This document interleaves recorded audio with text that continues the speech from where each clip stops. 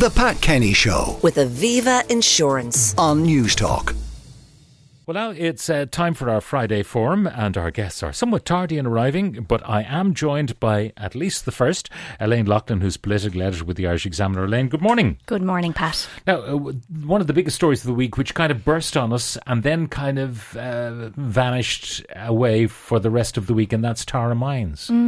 It should be a massive political story, because if this mine were to close permanently, and that's a possibility, 600 jobs and loads of ancillary activity would be affected by it in a relatively small place. Yes, and you have to think that while we're hearing that key figure of 650 people with, you have to assume 650 families as well, who are reliant on the paycheck that's coming in and are no longer going to get that it's a massive blow. But even I heard over the week a local shopkeeper who has a shop just at the entrance to Tara Mines, his income is going to be decimated now as well. All that passing trade is how he makes the shop viable. Yeah, and in ways, I suppose you have to remember that while this has at the moment anyway been stated that it's going to be temporary layoffs, I think that's probably in some ways nearly worse for a worker, because if you're told that you're laid off permanently, you go out, you look for a job. These people don't know whether they'll be back in work next month, next week, in 6 months' time, or whether they'll be told in a couple of months that actually we're making this permanent now. So it's really worrying. It was interesting that Joe Lynham, our business correspondent, pointed out that the share price of the company, the holding company, went up the following day following the announcement of the closure. In other words, less zinc on the market, therefore squeezes the price a bit. They get more money, and that might be an incentive to keep it closed. Also, Ed Conway, the economics editor of Sky News, was on with us this morning talking about his book is called Material World. It's all about these commodities which are on the world market, and it's nothing to do with their intrinsic value and all to do with demand. We're joined by... And I think as well, Pat, Meath is unique insofar as it's one of the commuter counties that has very little IDA investment. So the majority of people, myself included, left Meath this morning to go to Dublin because there are very few, let's say, opportunities in the county when you compare it to the likes of Louth or Kildare and the surrounding counties around Dublin. Gary Gannon is Social Democrats TD for Dublin Central, spokesperson on a whole pile of things. Too many to mention. I want to go to you on Tara Mines, Gary. What was your reaction to that very sudden, unexpected announcement? They were supposed to meet the Minister of the Board, but didn't, just jumped the gun. Yeah, and it's hard to have a reaction that's other than shock and then disappointment. I mean, if you think about the workers who woke up that morning, heard about their jobs, not so much being gone, but certainly being placed on hold for an indefinite period of time, and finding out with that in the media, there has to be a better way of treating people. Then we hear that the department has been engaging with management who don't seem to have the ear of their own bosses. I mean, that's incredible. And then we went into a to and fro in the doll as to who knew what and when. And I mean, that's helpful to a point, but what workers really need to know is what are their entitlements at the minute. They're clearly not up to scratch. We've got people now who very quickly possibly have mortgage payments who are going down to €200 a week. We need to have a better social insurance system placed in for such a scenario like this. Yeah, and the question of the ongoing viability of the mine. We had a text during the week from someone suggesting that the mine would be approaching the end of its affordable life. It's not that there wouldn't be more lead and zinc down there, but it might get more and more expensive to extract it compared to other sources. So that's something that we should investigate. We're also joined by Barry Ward, a Fine Gael senator from Dunleary and justice spokesperson in the Seanad, also a barrister as it happens. Barry, Simon Coveney embarrassed by all of this? Well, it's a bad news story, and I agree that it's not something where workers should have found out in the media. This is something they should have been briefed on in advance. And the government is working with the owners of the mine and with the management with a view to ensuring that the impact of this is as small as it is. But this is not an easy day for anybody who's affected by this decision. There's no two ways about it. I hope we'll be able to put in place something to support those people, whatever way that can be done. They have said it's a temporary closure, but at the moment we don't know, what the timescale is. And it's bleak really for anybody who's facing that news today. Now, the whole idea of pay-related social insurance, you pay in relation to your pay, but you get paid out bog standard rates. Is that Yeah. fair, that the people who've been contributing hugely to the social insurance fund, so-called, only get the basic out, irrespective of how much has been paid in? Yeah, and in other European countries, they do it differently. In France, for example, you will get a pay that's commensurate to the salary that you were on before. For a time. For a time, exactly. And I would be very happy to look at that. There are obviously huge cost implications involved in that as well, and it's something that would have to be done in a balanced way. I don't have an objection to it, and to reflect exactly how much people have paid into that fund, it's reasonable that they might get more out of it. But whatever happens here, there's a responsibility on Tara Mines to provide for employees in whatever way they can. And I know that Minister Coveney will be working with them to do that. Yeah. Yes, This Elaine? is something that Fine Gael has been looking at for a long time. I remember being up at Glenty Summer School myself midway through the last government, and it was something that Leo Varadkar had flagged, that he wanted to move towards these pay-related social protection payments when you do lose your job.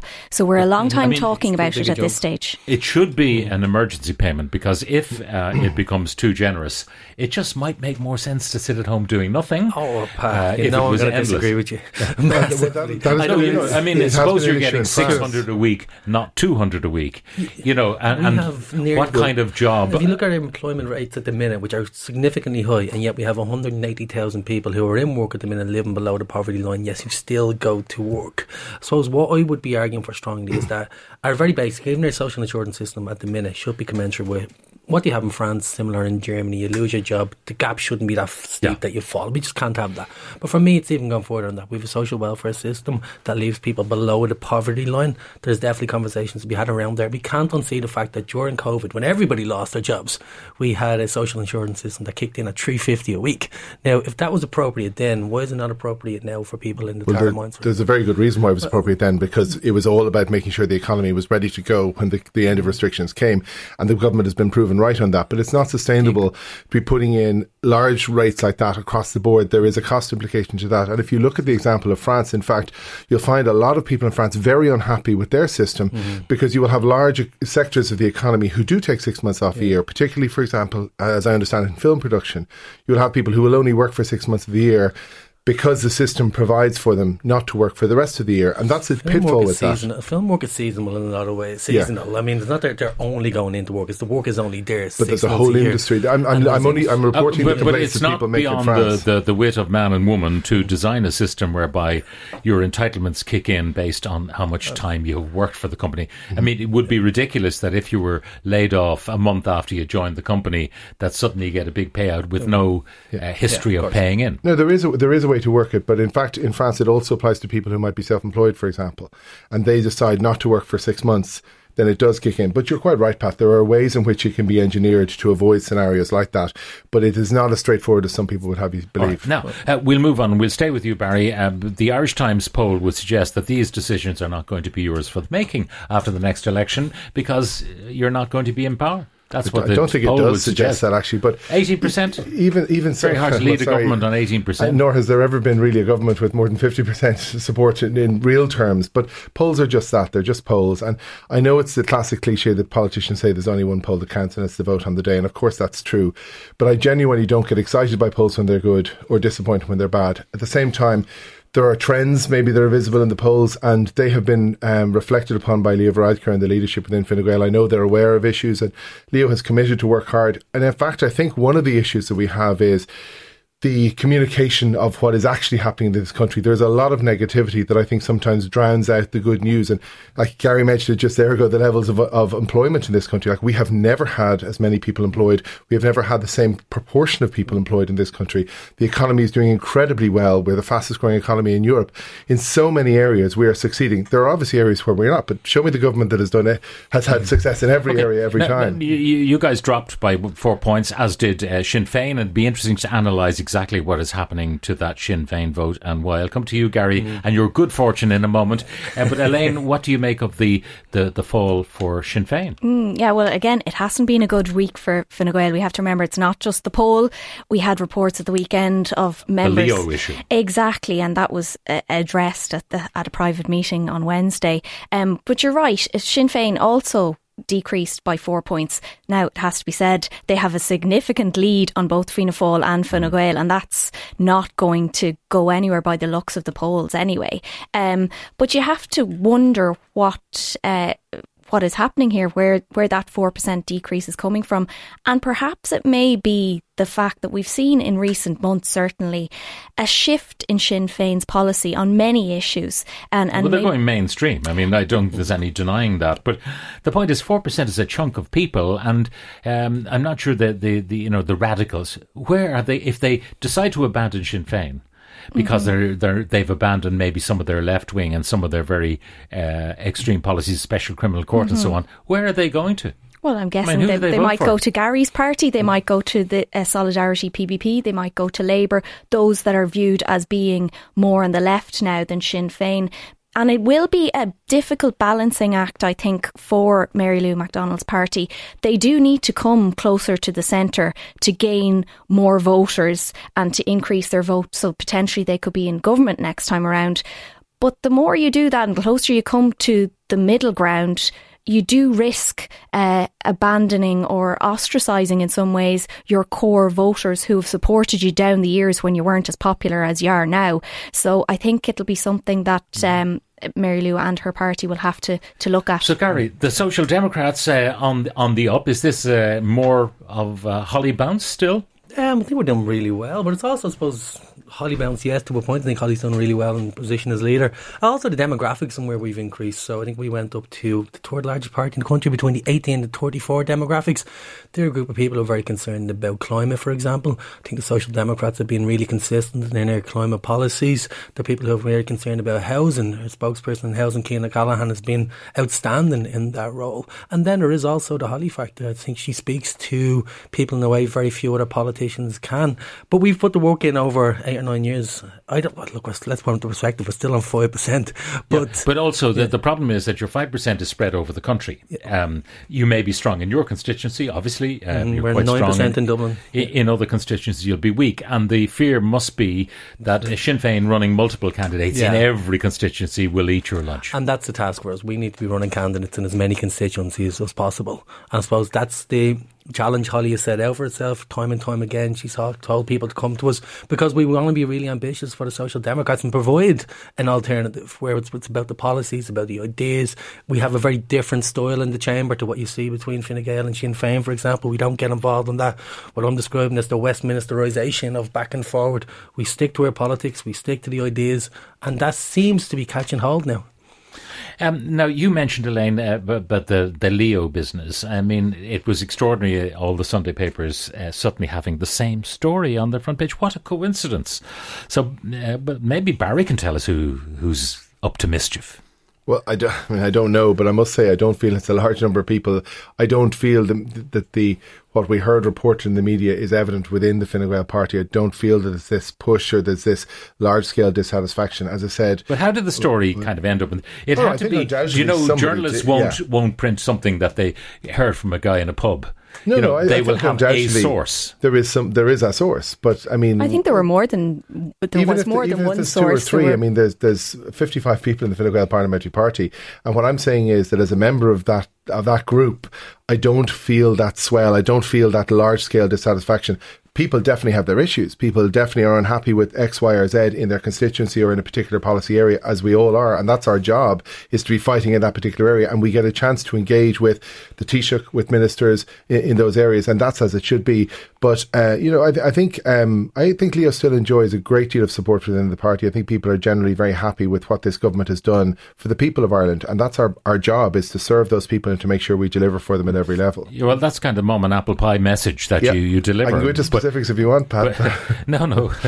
But the problem for Leo, this particular story, and it seems that this leaking or whatever, it was roundly condemned by members of the parliamentary party, but then et tu, Brute. or the Judas among you. Yeah, well, I'd be very interesting, Pat, if you could identify for me the parliamentary party or anybody in the parliamentary party in the history of this state that has been 100% unified on every issue all of the time. It doesn't happen. That is not the nature of politics. And as I said, there are of course people unhappy with particular things and they will raise those issues. But I do not feel amongst my colleagues in the parliamentary party, TDs, senators, MEPs, that there is a feeling that Leo shouldn't be the Taoiseach or shouldn't be leading us into the next election. There is generally, I think, a very high level of satisfaction with the job that he's doing and his commitment to that job. Yeah, and Simon Coveney burnt his leadership bridges in the sense that since he left Foreign Affairs and Micheál Martin took over, he's been kind of invisible. And the only time he came on the scene was because of Tara Mines. No, but I mean, this is the point. Ministers are visible when issues within their portfolio are to the fore. When Simon was in Foreign Affairs, he served us incredibly well on issues like Brexit and a whole range of other issues, UN Security Council, that were very much to the fore in the media focus. As Minister for Enterprise, again, he's presiding over a huge rate of employment in this country, the highest ever. It just so happens that this issue is in the spotlight this week. Elaine, what do you make of the whole? Yeah, I think it's interesting, Pat, that you raised that PP, the Parliamentary Party meeting that happened on Wednesday, and Leo Varadkar addressed those what could be described as orchestrated newspaper reports on Sunday, and basically told his party members that if you have something to say it to my face. If you've an issue, come to me, and that he is committed to running in the next general election, committed to leading the party. Now, we had a whole swell of people queue up then to say how wonderful he is. Exactly, and to emphasise their support. But I spoke to a few party members, perhaps you're not speaking to the same ones that I'm speaking to, but who one actually described it as slightly embarrassing, the level of compliments that people were almost tripping over each other to try and back the Taoiseach. And it was suggested as well that even some of them who are the most flattering of the leader were suspected of being behind. That's how you try to cover your tracks. He is wonderful. That's so. Yeah. I think there is certainly a bit of fatigue in the party right now. They've been in power for more than a decade, and the polls are only going one way. I know people will say a poll is a snapshot in time and all that, but we've seen poll after poll where they are. The interesting thing, Gary, from a poll's point of view, the people who have given a slight boost to Fianna Fáil, the people who gave only 18% to Fine Gael, these people are never probably going to vote Sinn Féin, right? Isn't that fair? That's, if you like, the core support of Fine Gael and Fianna Fáil. So I'm wondering how the next election will unfold, because if you add Fianna Fáil, Fine Gael and the Greens, they still have a majority, and added a few independents who would be so well disposed towards those three parties rather than towards the parties of the left. I'm just trying to predict what will the outcome of the next election possibly be. I will get some sense of it in the local and European elections coming up, which I'm very excited about, just as somebody who gets to observe and be part of an election also. So I think that's still all to be decided. I'm canvassing a couple of times a week. What I will say is that people who probably would have never voted for my party previously, wouldn't have considered themselves of the left, are now absolutely coming on board to the ideas of social democracy. Fine Gael have been in power for a long time, but they talk about being a party of law and order, for example. At the same time, we can't see a Garda around their constituency. Home ownership rates are in decline. Rates of crime at the same time, Gary. Burglaries, for example, are way down year on year. Disillusionment in most people who are actually calling the guards as a factor within. This is exactly the negativity I was talking about. Focusing on things. I'm not here to be a cheerleader for Fine Gael. I'm not expecting you to be, but let's recognise where this country is in the global scheme of things. We're in the top 10 of almost all the metrics. We have delivered for this country. Yes, we've been in government, but we have delivered. If you look at all the crises we've faced, from the economic collapse to COVID to Brexit to the conflict in Ukraine. 16,000 people in this country living in or at risk of poverty. And I can pick as many other statistics to tell you how good things are. And I'm just saying, let's look at it on the balance rather than always focusing on the negative. Yeah, mind you, when we look across the water at our neighbours, aren't we? Whatever we have here, we're better off than they are there at the moment. My thanks to you all, to Gary Gannnon, Social Democrats TD for Dublin Central, to Barry Ward, Fine Gael Senator, spokesman in the Seanad on Justice, and Elaine Loughlin, political editor for the Irish Examiner. The Pat Kenny Show with Aviva Insurance on News Talk.